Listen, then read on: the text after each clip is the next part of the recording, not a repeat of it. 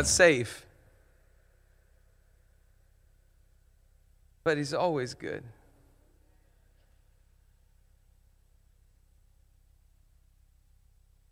Sharper than any sword, stronger than any war.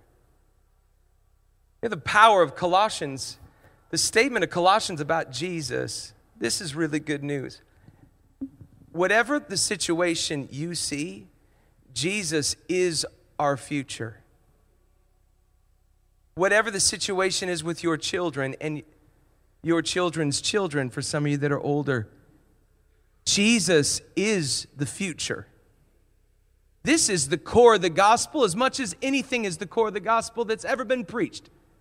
That Jesus, in him, all things were created, and nothing that was created, that was made without him. Jesus is reconciling and resurrecting all things to himself. This would change the way that we approach everything if we believe that Jesus is reconciling all things to himself. The power, and much of this has actually been brought about by Western civilization. The power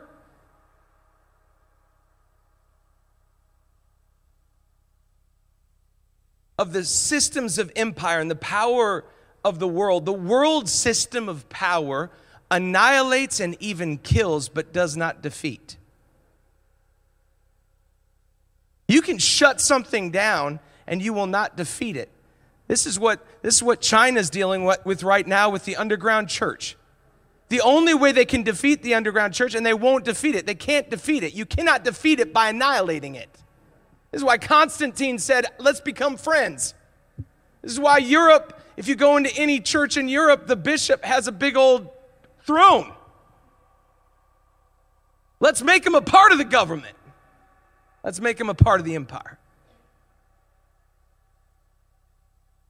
The powers that annihilate never defeat. But this is the power. Jesus defeats but never annihilates. That's the power of Jesus, and it should be the outworking flow of the gospel through our own lives. Through our music, through our song, through our worship, through what we say in our work relationships, in our friendships, in our family.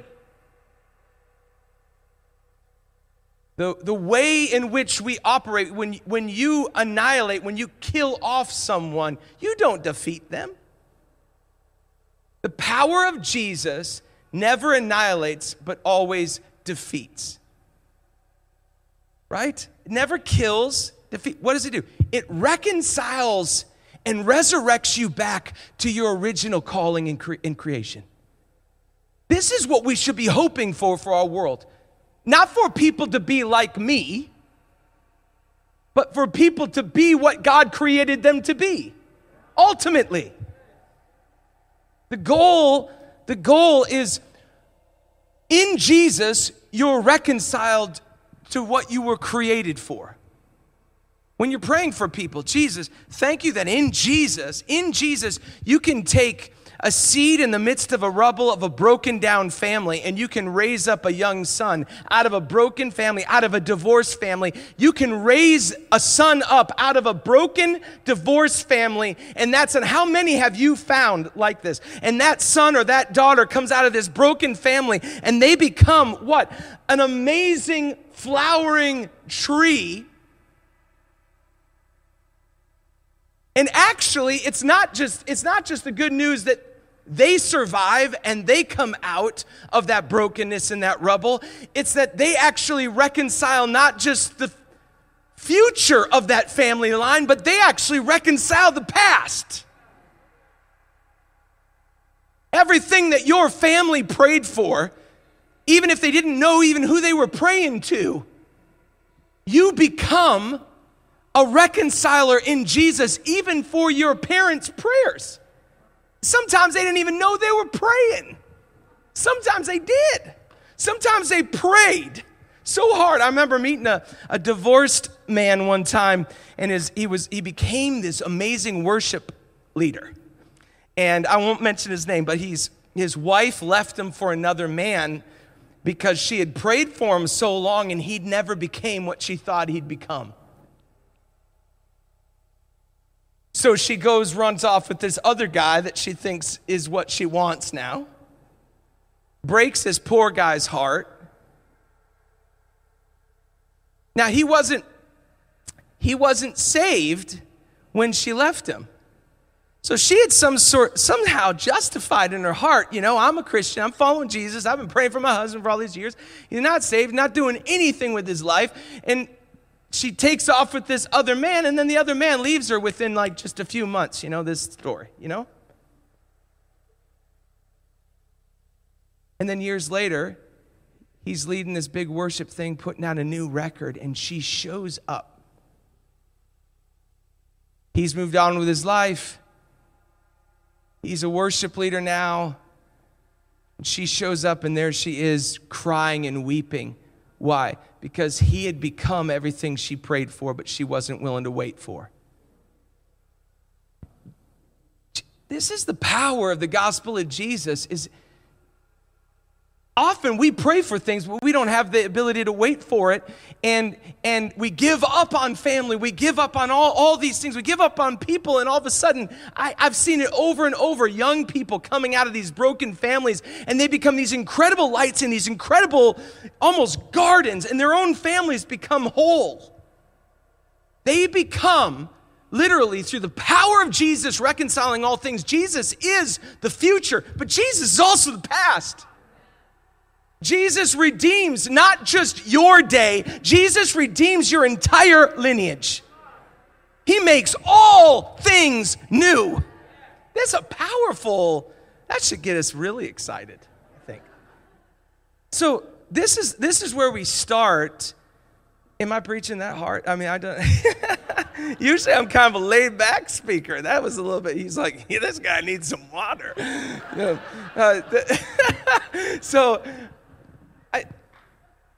I think in our day today, forgiveness is our healing medicine. Forgiveness when we just can't forget. You know why? Because you weren't made to forget. The very thing that keeps you a healthy human being is that you don't forget things that come inside and disrupt your health. Your body was not, you chemically, there's a guy, a great, brilliant writer named David White, a poet, and he gets into this in a book called Consolations, The Power of Everyday Words, and one of his is forgiveness. And you ought to read it. You can download it for free now on the internet, go for it.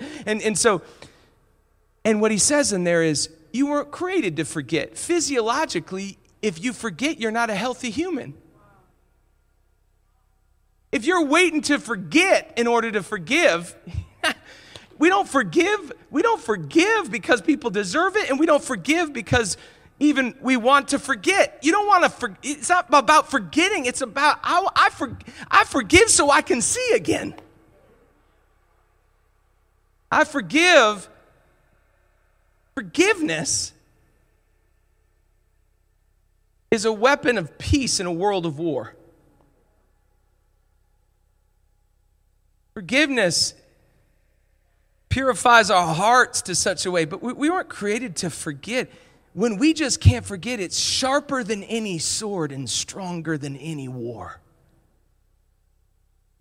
Father, forgive them, Jesus says. We never even asked for forgiveness. Isn't that something? I don't even think we were repentant when he said that. If we're waiting on people to say, I'm sorry, we're missing the power of forgiveness. Not only do you say, I forgive you, before they say you're sorry, you as followers of Jesus, we're an alternative people we're a part of making all things new in the world. If we're waiting on God to do it, we're missing the whole point too. Where is God when people are murdering people on the streets of Las Vegas? I'll tell you where God is. God is at our feet crying out for all the world saying, when are you going to stand up and live what I called you to live? When are we going to be what Jesus, he showed us the way. Why do we keep thinking Peter got it right? Oh, Jesus, yeah, you weren't supposed to. No, he gets up on a cross. They strip him naked. And what's he doing? He's stripping the powers naked. They think they're shaming him. He's shaming them. That's the power, guys. This thing we believe is crazy. It's backwards. It's upside down. It's convoluted. You're going to need an artist to help you sort of figure it out, because following Jesus, it is not safe, but it's always good. It's always good. It's not safe. If anybody told you, come and follow the saved Jesus, they were a liar. Just come into Christianity and you won't ever have to forgive somebody who actually isn't even sorry.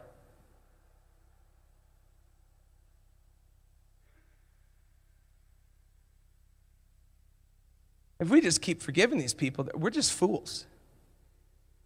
Remember years ago, I wrote a song called It Ain't Easy.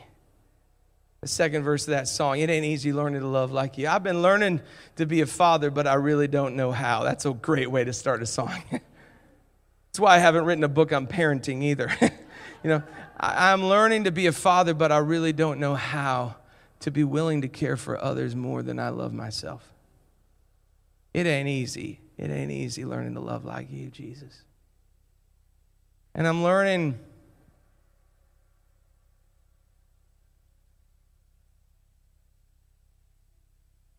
what is it?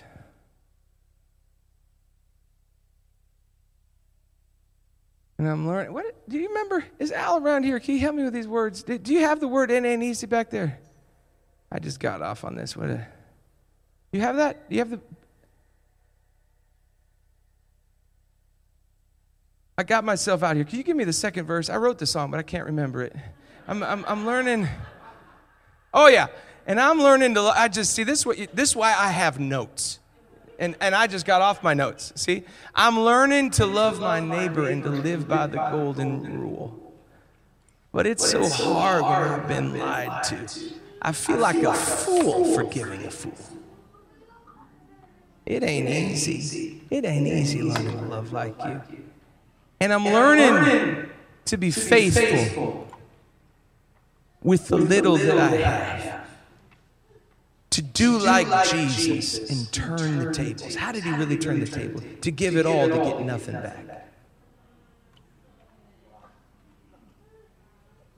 So I just want to start this morning. I have this, as I was listening to the worship, I was being so inspired spiritually and then the prayer, and I opened up my Bible and I forgot that in my Bible, and I'm going to talk to the students tonight about this, but I have a few little items that I kind of have in my life, prayer things and some more linear things. But in every one of my Bibles, even this little one that I have so I can just put it in my back pocket and I always have it with me, I have what's called the love test. And this, I got this. You might want to write it in the front of your Bible. It's a great reminder for me. When reading the scriptures,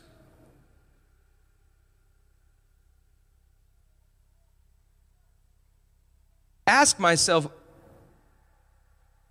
is this making me love better?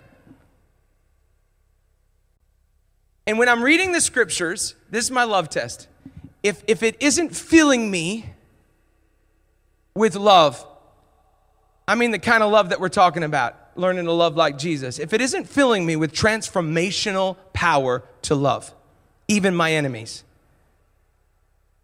to pray for those that persecute me, to sit down with somebody that's the opposite of me and see the beauty of Jesus in them and actually say it to them. If reading the scriptures is not causing me to love more and be filled with the love of Jesus more, I'm probably reading the scriptures inaccurately.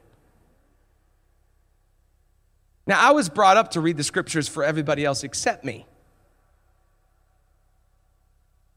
So if you ever do that, if you ever find yourself in your devotional time and you're just thinking of all the people that need to hear this, you're already off.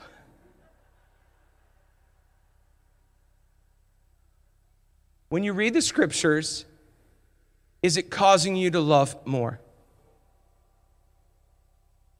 Is it causing you to see better?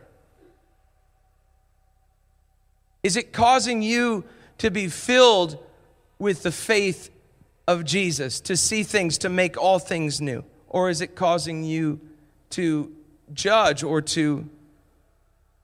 Have you ever met somebody that prays all the time and they read their Bible every day, like an hour and a half? They're like really serious about it. They like read their Bible all the time and pray all the time. And they actually become definers and judgers of everything around them. And they lost discovery a long time ago.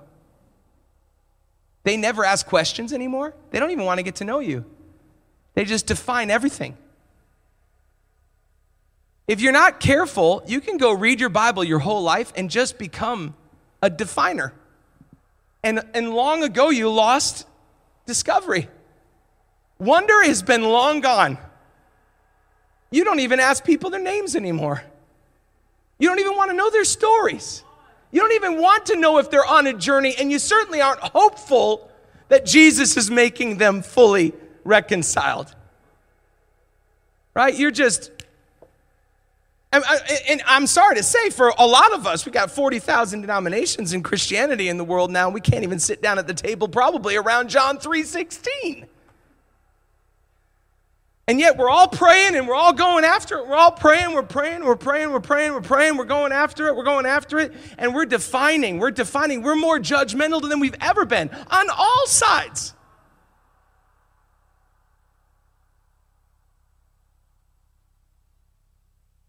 It's like, go to Ireland and talk about Jesus.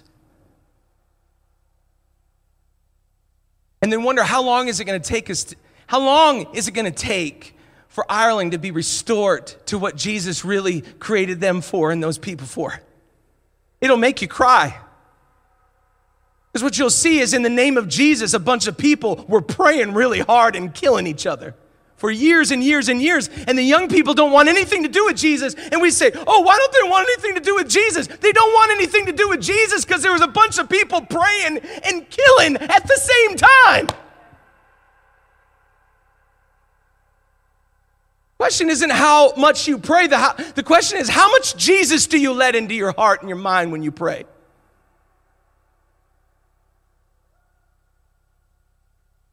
If you do not love your enemies and pray for those that persecute you, you probably should choose another religion.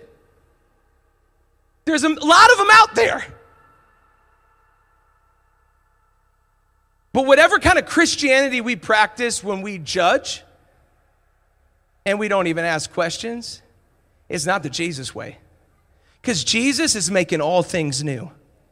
Jesus is in the process of restoring this earth.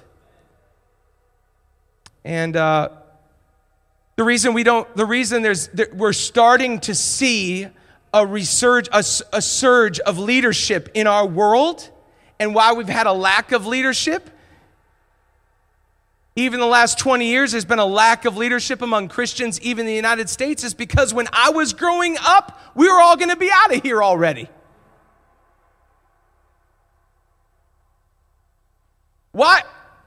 Why think about the future? We're going to be gone.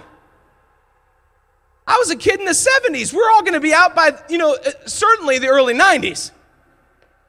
Why pray about the future? Why make all things new? Why have a hope for the future? Why live for something that'll be here when we're old? Why plant a sequoia for our grandchildren and our great-grandchildren? I love that Luther quote, I think it was him. Maybe he took it from somebody, but they asked him, hey, what would you do if the end of the world came tomorrow? He said, I'd plant a tree. I love that. Here's our passage today. Luke 22:31-32. I feel like we're in a real time in our world of sifting. And Jesus says something amazing to Simon. I love how he says it, Simon, Simon. He doesn't actually call him Peter at this point. Even though the editors at the top will say, Jesus predicts Peter's denial. But Jesus doesn't call him Peter. He goes back to his name when they began together. And isn't that the greatest time of life?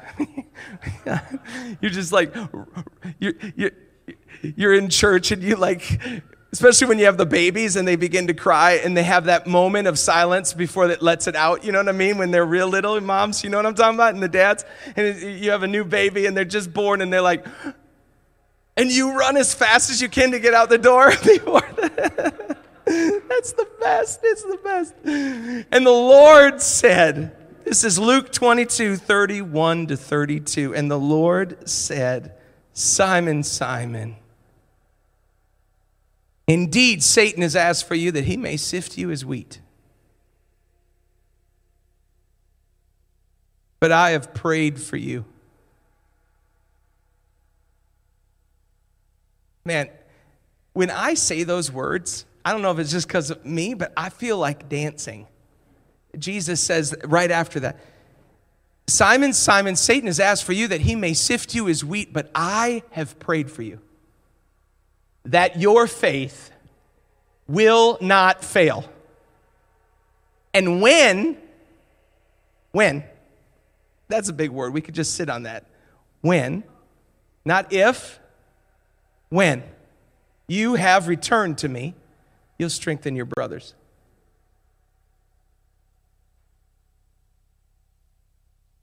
This is the beauty of the good news of Jesus. You and I, ultimately, even though I love singing about seeking him and finding him and going after him with all my heart, and I believe in all that, and I even believe in being awake to the glory all around me and not missing one thing. I want to find where Jesus is at and what Jesus is up to. I want to know what the Father's saying.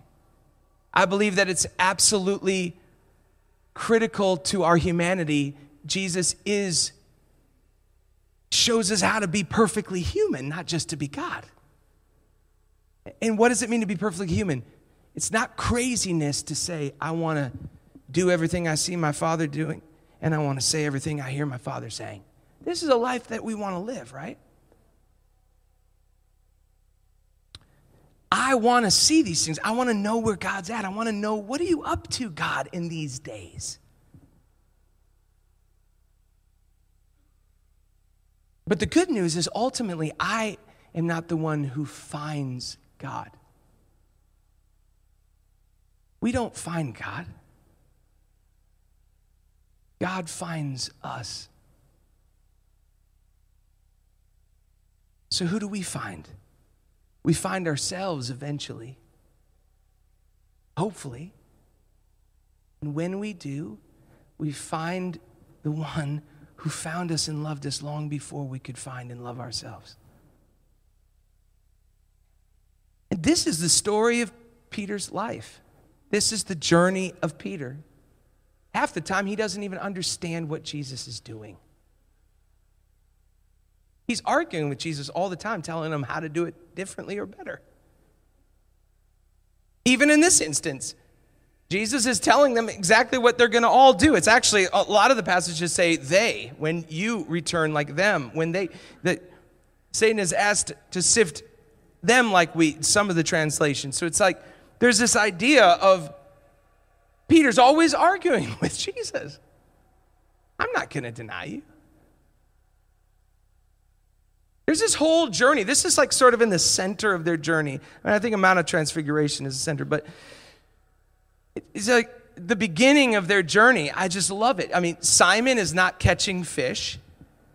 They've been fishing all night long. He's not catching fish. They bring their boats in. He's heard about Jesus from his brothers. Jesus is in preaching to the crowd. The crowd is so large, it's pushing in on him, and he needs to get out from the crowd. So he asks Simon, can I use your boat? Now, this is my imagination, but it's sort of like, yeah, I mean, we've been fishing all night and haven't caught anything. We might as well use it for something. You know what I mean? This is kind of my thoughts. So Jesus uses his boat and goes out from the crowd on the water and preaches to the crowd. And when he finishes, as if to say thank you to Simon, He says, well, why don't you boys cast your nets on the other side? And they cast the nets on the other side, and they bring in such a haul, it's breaking the nets. And Simon knows something's up, and he says at that moment, Lord, Lord, get away from me. I'm unworthy. Now, this is a telling thing about Jesus. Jesus does not say, I forgive you of your unworthiness. That's a beautiful thing, actually. He says, come follow me.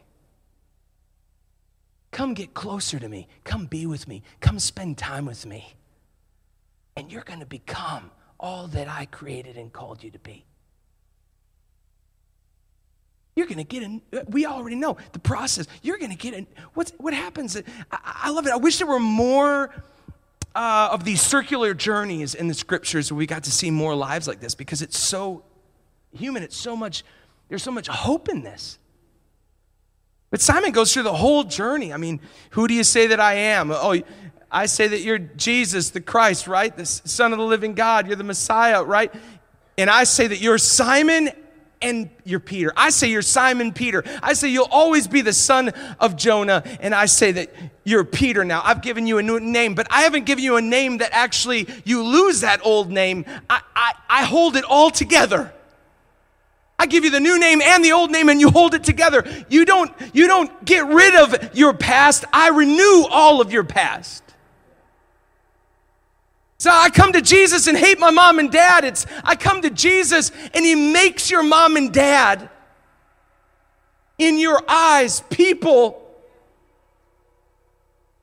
that now are restored even in your vision of the way you see them.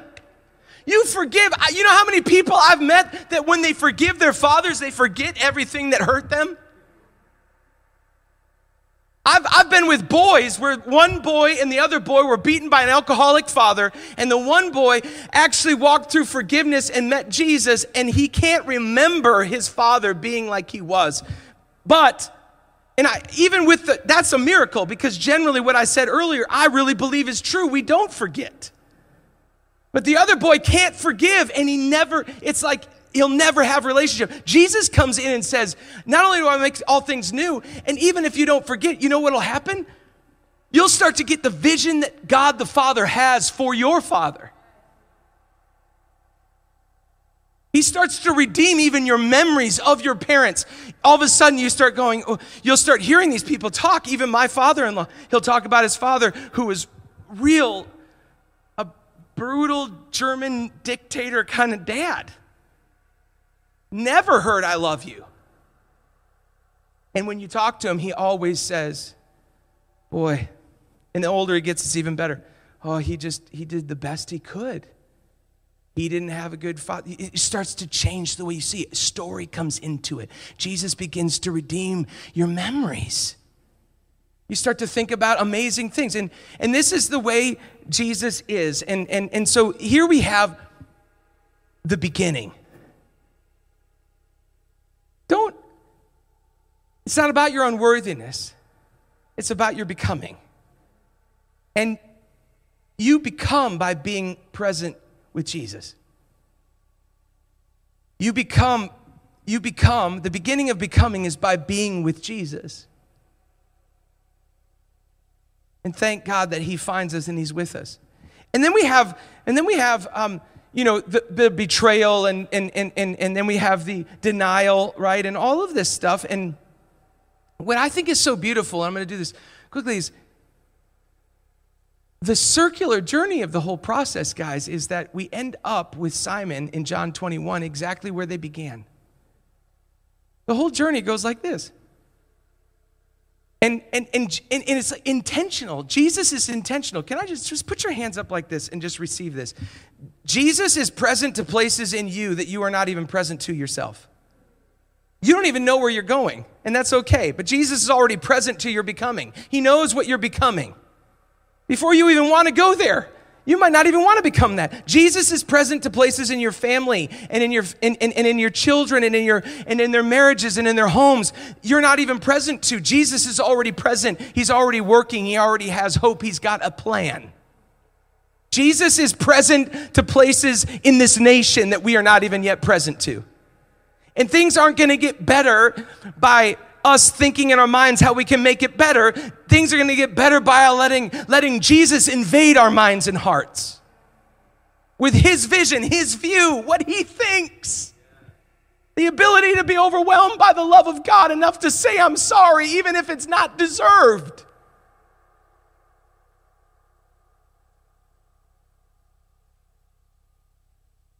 Have you ever had Jesus ask you to say I'm sorry even when you didn't think you did anything wrong?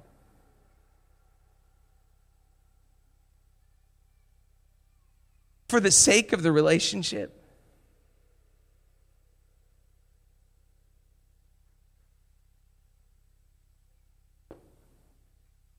Jesus finds Peter right there. In fact, the Bible says there's only 2 coal fires in the New Testament where Jesus, where Peter denied Jesus and where Peter was restored to Jesus. That is intentional by Jesus, guys. He's so intentional.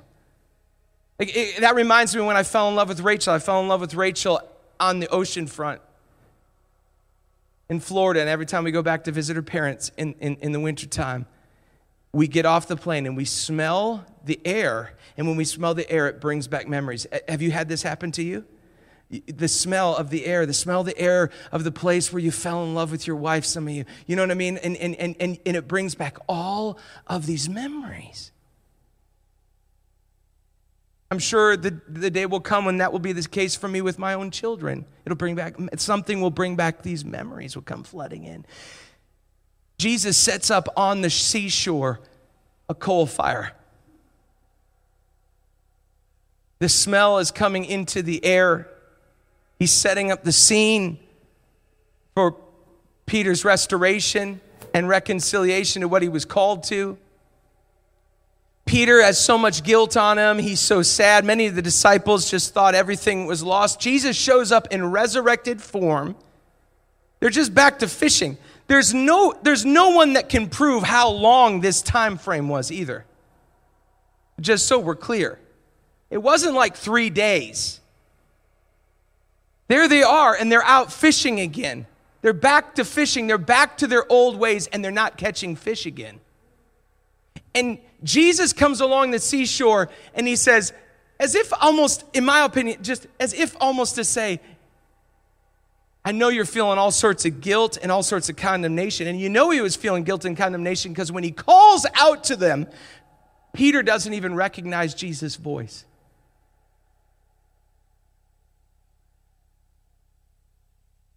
When you're filled with condemnation and guilt, that happens. Jesus could be speaking directly to you through your wife, to your children, through a neighbor. Somebody could just smile at you and say, hey, how you doing? You can't even recognize Jesus' voice anymore because you're so filled with guilt, condemnation. It says John the Beloved recognizes Jesus' voice. Read John 21 for yourself. It says John recognizes, but Peter didn't recognize his voice. And John says to Peter, Peter, that's Jesus.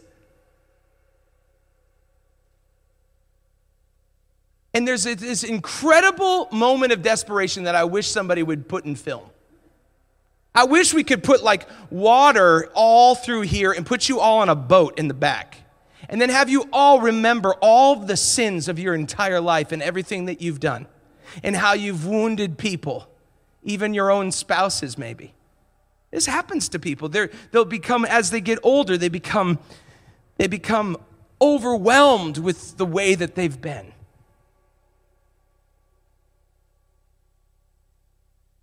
I remember when I was playing one time in New York City, an old man that was a multimillionaire stockbroker. He was in his 80s. He'd been divorced 8 times. And I remember singing a song on a white piano in this church. It was so cheesy in many ways. I feel like I was on TBN or something. And I'm playing this little white piano, and it's not loud. It's not loud. It's not this huge. It's not like a beautiful place like this. It was like not loud.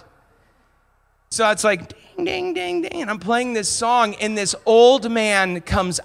It's very rare that I've ever been moved like this, but an old man fully cracks. 88 years old, and he had not yet given his life to Jesus. And he comes down to the front after I'd given a message called Dear John. And he comes down to the front, and he kneels down right next to the piano, and you can hear it through the whole microphone. He begins to weep and wail. I don't know his story till later. He begins to weep and wail, and he keeps saying, this is so eerie. I can actually hear it in my head. I can't replicate it. I wish I could. But there's this groaning, throbbing in his voice, and he's saying, Jesus, I wasted my whole life. And he just keeps saying it over and over and over and over and over again, weeping and crying. That's hell, if you want to know what hell is. I can't get them back. How do you get them back when they say it's the last time?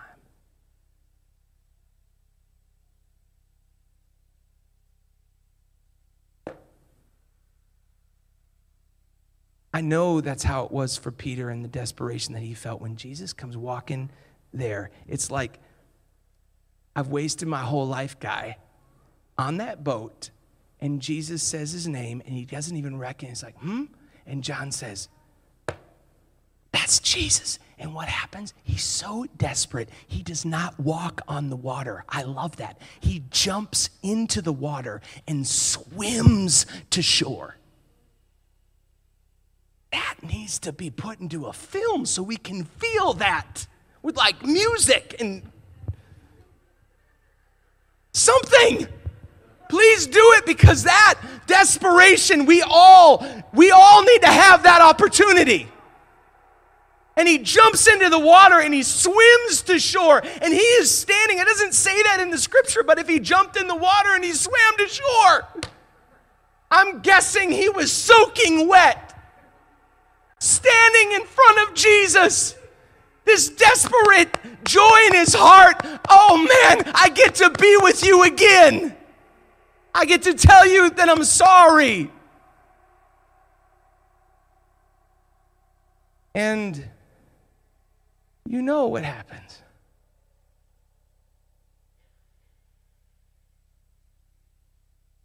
Do you love me? Feed. Strengthen.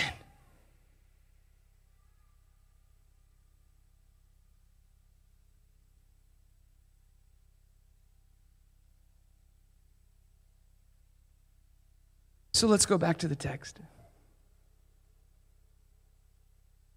And the Lord said, Simon, Simon, indeed Satan has asked for you that he may sift you as wheat. But I have prayed for you, that your faith will not fail. And when you have returned to me, you'll strengthen your brothers. Now, the editors of the Bible, and I went to seminary, and I like editors, and I think they're important, and I love commentaries and all those things. But the editors always put in black bold, Jesus predicts Peter's denial. And I think probably Jesus did predict Peter's denial. To some extent, it's true. But the text says a word way more beautiful than Jesus predicts Peter's denial. The text actually says Jesus predicts Peter's return.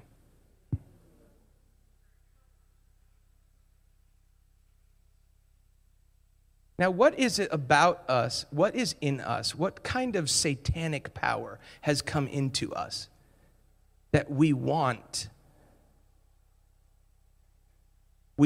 people? Now, I know this is touchy, and I know we're almost done, but listen to me. Some of us want people to fail. I don't know why. I don't know if it's jealousy or I don't know what it is. But some of us actually, if we're honest with ourselves, because I've had to evaluate my heart after God gave me this message and ask myself, is the response of my life when people leave, when people move on, is it, hey, You're going to be sifted as wheat, but I've prayed for you. That your faith will not fail, and when you've returned, you're going to strengthen your brothers. Is that our response? Or is our response more, I knew you'd never make it? Or, did you hear what happened to so-and-so?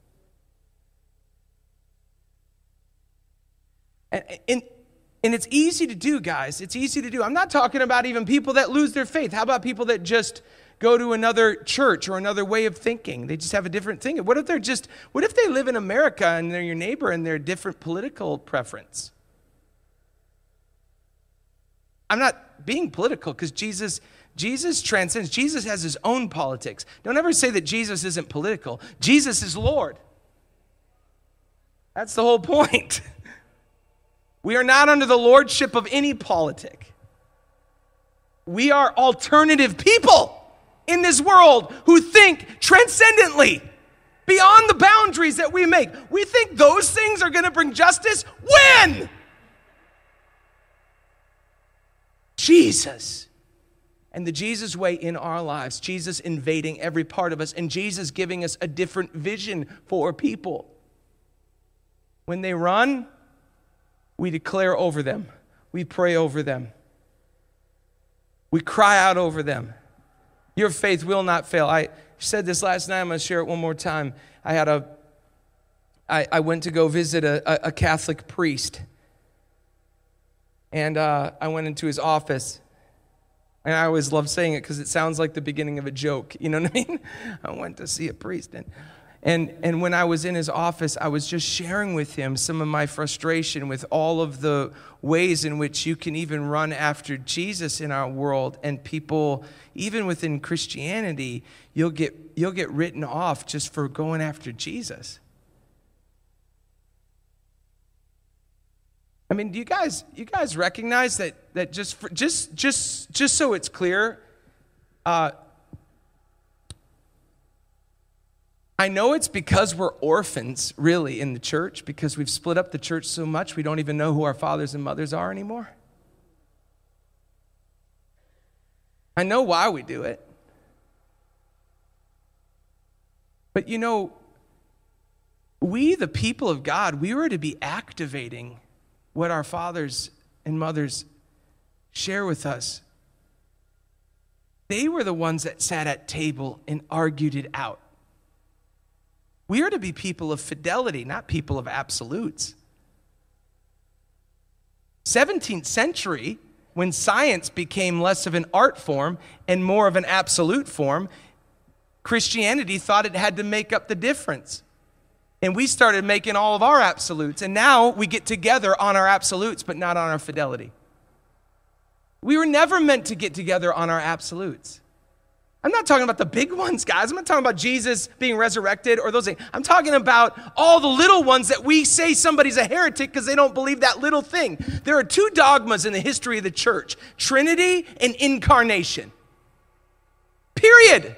And we make it all about all these things. You disagree on this little thing, you're out. And if you get on Facebook, everybody's telling everybody that they're a heretic. Who are you to call anybody a heretic? Who am I? And I just want to ask one last thing. What part of Peter's journey, when did the revival start?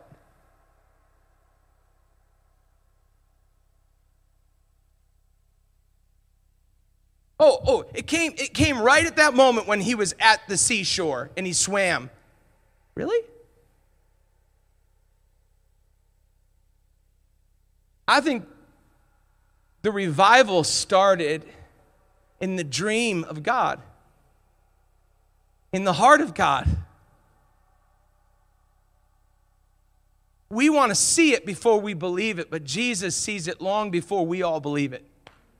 Jesus actually sees things about your life and your children's life and your family's life and the hope of a nation and the hope of this city and the hope of churches, right? He's seeing things before we could ever believe them.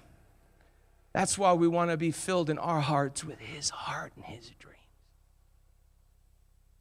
And Jesus says over you, I'm praying for you. Jesus says over you, I'm journeying with you. Jesus says over you, even when you run. I went and saw this priest, and the priest said, I was telling him all about these little things I was saying, and then he said this. He said to me, oh, yeah, and this is amazing for a priest to say this in this day. This is how much the church has changed in our world. He said to me, oh, yeah, the other day I had somebody come in here, a man I've been known for 42 years, and he came in and he looked at me and he said, Father, and he's crying, Father, my son has lost his faith. Now, this is funny if you're not Catholic.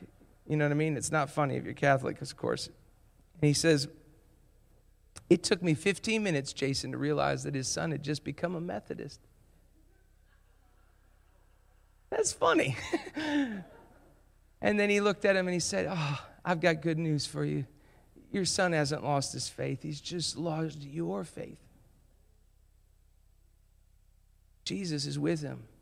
And what we're going to do right now is we're going to pray for him, just like Jesus did.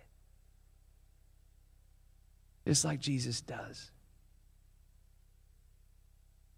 Can you stand to your feet and let me pray for you? Lord, first of all, I just want you to raise your hands like this, and I want to, in Jewish tradition, even their heretics are, what they'll tell you, Jews will tell you this, even our heretics are our heretics. Why? Because it's about the family. It's about the relationship. It's about being at the table and being together. It's not about being scared of these little things. It's about something bigger.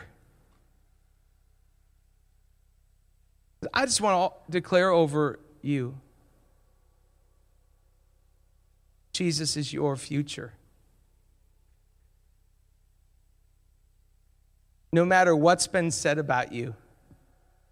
I even say, maybe even you've realized that even sometimes your intentions are wrong. That you make really poor decisions. Maybe your entire life you've made poor decisions. Maybe it's not other people that are judging you. Maybe you're judging yourself. I just break off that judgment because it's getting you nowhere. And I ask that the Holy Spirit would so overwhelm you this year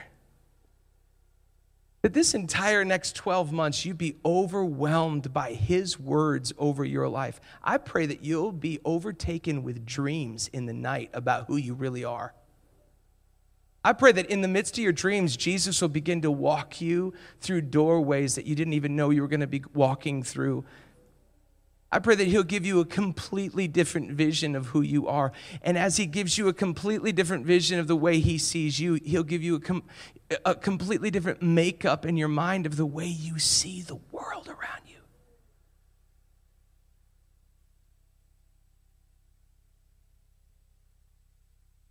We are in desperate need, Jesus.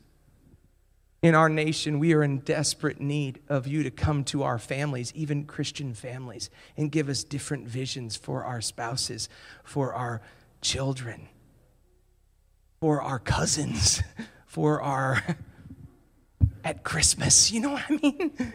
It's like it can be the craziest thing. And we are in desperate need within the church. The world needs the church.